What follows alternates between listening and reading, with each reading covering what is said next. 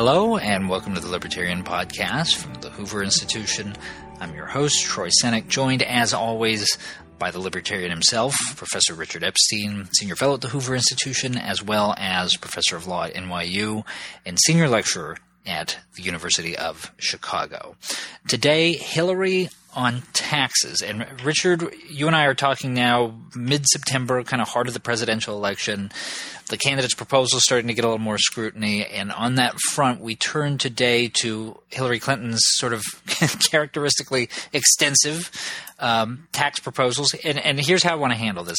Before we get to Hillary and the specifics of her proposals, let's sort of start by setting a baseline. From a classical liberal's perspective, what does a good tax system look like? What are some of its defining characteristics? Well, the first thing that classical liberals do is they have a presumption against taxation. And the presumption comes from the fact that it is a forced government exaction against ordinary individuals. And they're very worried that what happens is this thing will actually go amok. And so the classical liberal essentially always views these things under a presumption of error to be rebutted. And the question then is how? And the first thing essentially what you'd want to do is to limit the discretion in terms of the object of taxation. And so the traditional classical liberal approach, starting with Aristotle, basically going through people like Locke and Smith and Hayek and so forth, was one that I've long endorsed, is essentially a flat tax on all income from all sources at the time of its realization, or a flat tax on consumption. The theory about the flatness of this stuff is that it gets rid of one dimension of political uncertainty, and that's in the following way. If you have a flat tax, it doesn't put a revenue constraint, so you don't need to have a special amendment if you've got to raise taxes in order to fight foreign wars or something.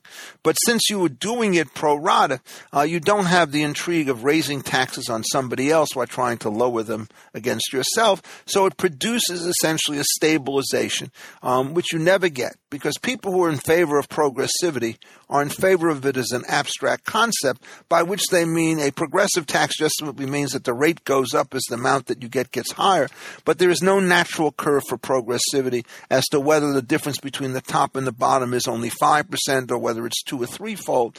And if you can start the fight over that particular element, then what's happened is the political forces will undercut the effectiveness of the actual tax regime. So the basic instinct, therefore, is keep the thing flat. The second thing is you generally want to keep it on a fairly broad base. And so you as a classical liberal are very much opposed to subject matter specific exemptions. So you don't want to say, well, we're going to basically exempt from taxation people who invest in oil and gas, or people who invest in electric cars, or people who invest in this, that, or the other thing. And that's a form of industrial policy. And what it presupposes is that the government as tax collector can actually pick its winners and its losers. And for the most part, governments are absolutely terrible at doing those things, and the flat tax stops them. And the third feature that you want about this is to limit the objects for which the tax could be spent. And on this one, there's sort of the basic model is that associated with the United States Constitution, which says that you can tax in order to pay the public debt, you can tax to provide the public defense, and you can tax to provide for the general welfare of the United States, which means any particular expenditure which, if it helps one, will tend as any other public good is to help all. And if you could sort of limit the ends for which these governments are going to start to spend their particular money, what happens is yet another element of discretion is removed from the system, because these are all public goods, and it's harder to run really malicious forms of redistribution in that system. Now, the difficulty with this model in the eyes of many people is that it doesn't account for redistribution of wealth from rich to poor, which can be done in a number of different ways. One of the common devices is to say give people a charitable deduction to the extent that they discharge public purposes. And the theory on this is it's like a matching grant. The government gives you money, but you have to put your own money in, and the government doesn't get to pick the particular charity that you're doing, so you get a diversified portfolio. Today, that's obviously not regarded by most people as enough. So in the second best world, the basic intuition is to say, if you're going to deal with redistribution, don't increase its levels. If anything, look for incremental ways to reduce it so as to get rid of the political intrigue. The final question is, do you do it on income or do you do it on consumption? Over the years, I have moved very sharply in favor of a consumption tax because there are too many kinds of things where you don't know which way the classification goes. So if you're talking, for example, about carried interest. There is both property appreciation on the one hand and deferred payments on services on the other. If you subject the two of these things to different regimes, you have a huge fight as to how you allocate this stuff. If you do it on consumption, then you just put the revenues in a lockbox, and until you take them out and signal that they're going to be for consumption, they essentially are treated tax-free, so you could avoid all those difficulties. So that would be the basic kind of model that I support. Okay, so with all that in mind, let's sort of take the Clinton proposals piece by piece. And I'll start off with this. Hillary wants to change the way that we tax capital gains. And so right now, you pay a 20% tax on realized gains from an investment that you've held for more than a year. Hillary would start the tax off at almost double that, 39.6%. And then the rate would decline from there until you hit 20% after holding the investment now for 6 years. And Richard, she says this is to combat what she calls quarterly capitalism. The argument here is that businesses, they're too focused on their earnings report or their share prices, and you want to reorient the system to focus on longer-term investments. What do you make of that? This is one of the worst proposals that has ever been put forward with respect to taxation. And let me see if I can explain why. Quarterly capitalism is, in fact, a perfectly responsible part of what you want to do. If she's really serious about this, does she mean to say that companies ought not to issue quarterly reports on their statements? Of course they ought to issue these things because they tell you a lot of information. But the quarterly report is always accompanied by footnotes. And what the footnotes do is they tell you the accounting conventions and the special assumptions that are made before they get these numbers. Any sophisticated investor is worried about the long-term prospective success of this or that other venture. So what they do is they take the raw quarterly capital numbers and they correct for all of these things. So what it is the quarterly capitalism is not the be-all and end-all. It's simply the first stage in a lot of very complicated kinds of developments. And there are many cases, like, for example, when a company goes from a large gain to a large loss, that having a quarterly report is a very powerful signal that something is deeply wrong with the business, and that's, in fact, enormously beneficial. The second point about all of this is she supposes that somehow if you require people to keep stuff in for a long period of time, it will aid in the governance of the business. But she doesn't understand that there's a genuine problem here, that people who hold on to stock have a grand total of 0.001% of the publicly traded shares of a public corporation. And nothing they do by way of voice is going to make the slightest bit of difference. Nothing they try to do to monitor the firm in the way will improve them if they're locked in. What a sale does is if you now sell this stock, you're making a declaration to the world from which you get 100% of the gain or suffer 100% of the loss. This thing is really good, so I'm going to invest in more. This thing is bad, I'm selling out. So you get much more powerful signals in this particular world if you allow for the sales, and you get virtually no benefit whatsoever if you deal with the governance. Then, of course, what you're doing is you're creating capital rigidity. So if people realize that they're going to get a lower rate of taxation if they wait for 6 years, they may actually hold on. But in the interim, the company goes to hell, and if, in fact, you would allow for the earlier sales to take place, it would have been easier to organize buyouts of something or another. And so what happens is this deferred method means that you can't act on information as it comes available, which means, in effect, that you're going to make the capital markets vastly more inefficient than they would otherwise be. The level of ignorance that went into this particular program is nothing short of stupendous. Now, there's another angle of this piece, which is that Clinton has also suggested zeroing out the capital gains tax entirely in places that are economically distressed. And Richard, it's not hard to imagine some Republicans getting behind that. There are some faint echoes there of the old enterprise zone idea. You give a preferential treatment to areas that have sort of the most acute need for economic progress. How does that proposal strike you? Well, think of the way in which private people invest, and then think about the way in which you'd like the government to invest. What private people do is they see an inferior situation developing and the capital flees. And at that particular point, either the guys who are running the thing decide that they're going to reinvigorate the business by making rational changes, or other people will start to flee as well. Those are both very helpful responses. If, in fact, what you do is you reward incompetence by putting good money and have it chasing bad, chances are that the great Solons who messed it up the first time are going to mess it up the second time as well. The favorite illustration I have of this comes from a slightly different area. It's Kelo against the New London corporation. And one of the reasons why they had all these terribly designed programs is they received a grant from the state of about $70-odd million, and they knew that they would lose it unless they invested in an infrastructure. So they invested in infrastructure when they don't have anything to put on the structure that was inside, and the whole thing turned out to be lost. And that's exactly what's going to happen if you do this at the federal level. One of the reasons why we are very much in favor of free trade, at least I am, is because if you allow foreign imports to come in and undersell American businesses, they're going to have to reform themselves. Governments are going to have to reform themselves in order to meet the competition. It's exactly the same thing here. If you subsidize losers, they will never reform themselves, so the situation will end up even worse than before. So that's the first problem. The second problem is the map that comes down from Google does not tell you what is an economically depressed zone and what is not. Somebody actually has to draw those boundary lines and decide what goes in and what goes out. The political intrigue that will take place on this are going to be enormous. And then after it takes place, the misguided investment inside the area is going to be enormous as well. There are ways to do this which are much better, and these are self-assessed zones. So if you want to put up a special assessment district in, say, Hyde Park, where I live in Chicago, what you do is you get all the local merchants agree, and they will put a higher tax on themselves and spend the extra revenues that they receive on localized improvement. But this is a point of self-assessment, so you have to both pay in order to receive, and then when you do it, you'll monitor the expenditures. If the monies come from the outside, they're going to be wasted. If they come from the inside, they will be spent much more intelligently. Another proposal here. This one is basically an exact replica of something that President Obama has proposed in the past, capping the amount of charitable deduction someone can claim on their taxes at 28%. And Richard, a lot of your small government compatriots claim that one of the fundamental problems with the tax code is the maze of deductions and credits that you can claim. Good idea to start pruning here with the charitable deductions? Well, that's the worst place to start, rather than the best place to start.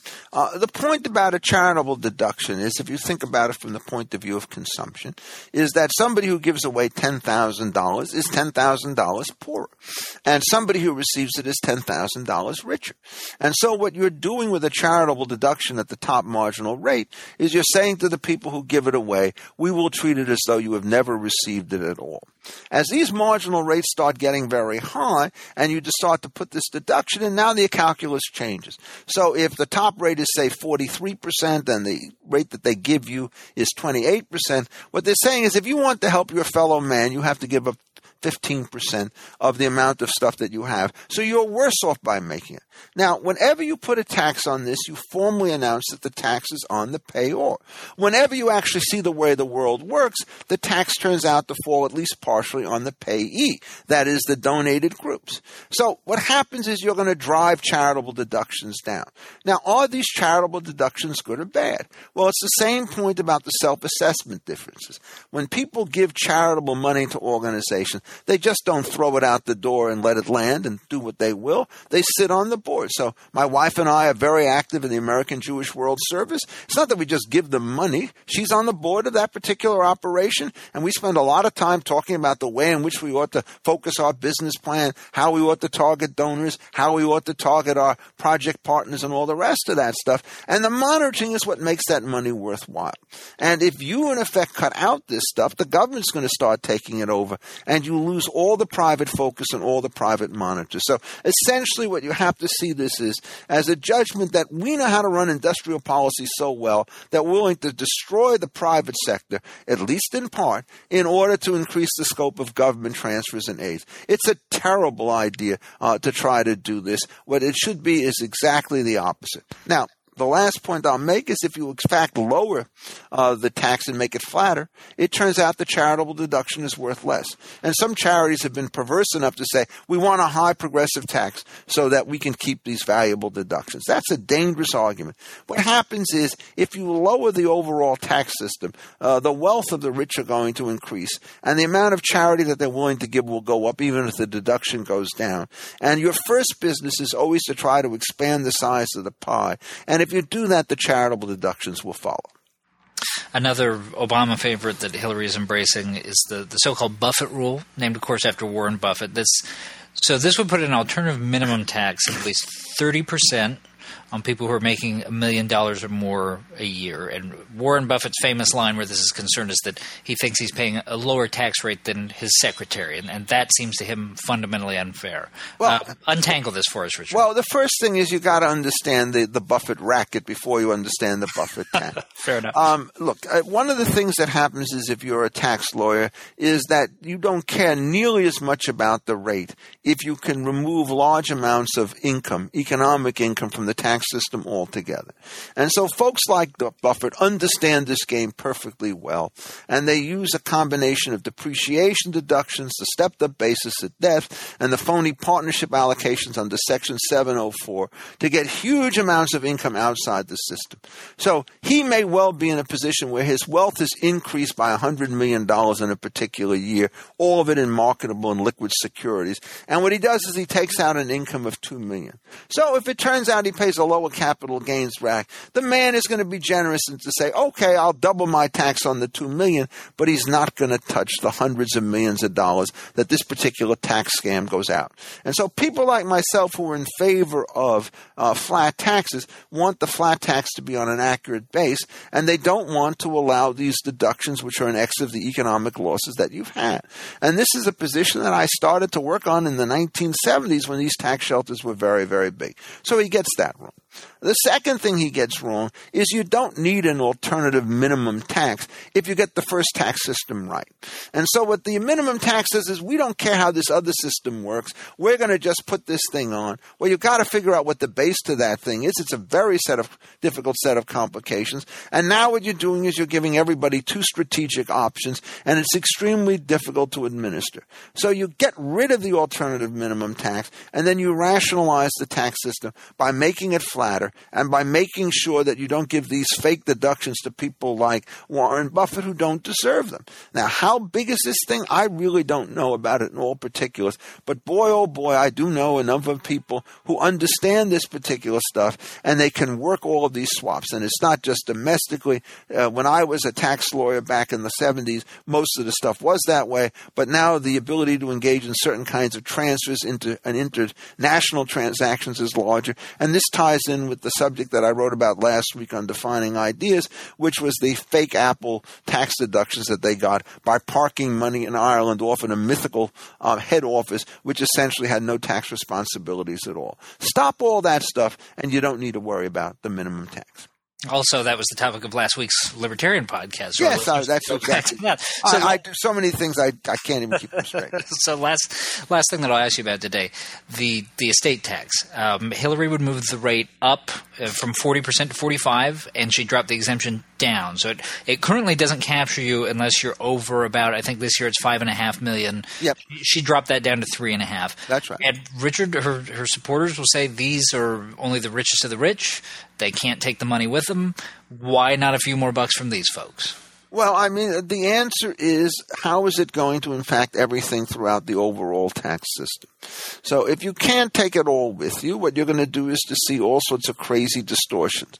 People will, in effect, consume more than they really want to because they now know that $1 of consumption to them, if you defer it, is going to be only 60% worth of gain to somebody else. They will probably also try to take a greater advantage of the exclusions that are now $14,000 per donor or per donee. For people who are in the under 20 million bracket, this is serious money. For people in the 100 million bracket, this is not. So if you're looking at the two impacts, for people who are in the 10, 20, $20 million, dropping the exemption level is going to be very important because essentially what you're doing is you're now subjecting for a couple basically another $3 or actually $4 million in tax at a 45% rate. That's real dollars. It's relative to a $15 million estate. For somebody who's in the $100 million bracket, that's chump change. What really matters is, in fact, the increase for this thing by 5%. Now, if you're then looking at other kinds of businesses, one of the things that you're always worried about is if, in fact, you have this high estate tax? Is it going to require the sale of assets in one form or another in order to be able to pay it? This is a huge problem that is faced by many closed corporations, and it can disrupt the transfer of control. So with all of these particular complications that are in there, the question you have to ask is, do you want to have a tax which at some random event, i.e. the time of death, is going to put this incredible burden on everybody? If, in fact, you believe, as I do, that the consumption tax is the ideal situation, what you do is do it exactly the opposite. You want the estate tax to be at zero, and you want things to be taxed when they're taken out of that lockbox and those spent for everybody else. This gives you a much smoother function, and it also gets rid of these terrible inequities. And so, just to mention the Epstein family history, which was an estate tax-sensitive history at a time when it was a much lower exemption than it is today, my in-laws both died in their early to mid-60s, and this was a very heavy burden. My mother dies at 95, and you know what? She's had 30 years to sort of rationalize everything. And so the effective tax on the 60-year-old is about 25 to 30 times greater than it is on the 95 years old. Do we really want to have a tax system which is tied to longevity in that particular way? I think the answer to that question in general is no. And so my view is you just get rid of this thing, go to the uniform consumption tax. At the time of death, you don't have to give the stepped-up basis, which people now get for free under the income tax code. You can just ride through this thing in a much more rational fashion. All right. Thank you, Richard. And thank you to our listeners. And remember, you can find Richard's weekly column, The Libertarian, by visiting Defining Ideas at hoover.org. And you can follow him on Twitter at Richard A. Epstein. For the Hoover Institution, I'm Troy Senek. Thanks for listening. This podcast has been a production of the Hoover Institution. For more information about our work, please visit hoover.org.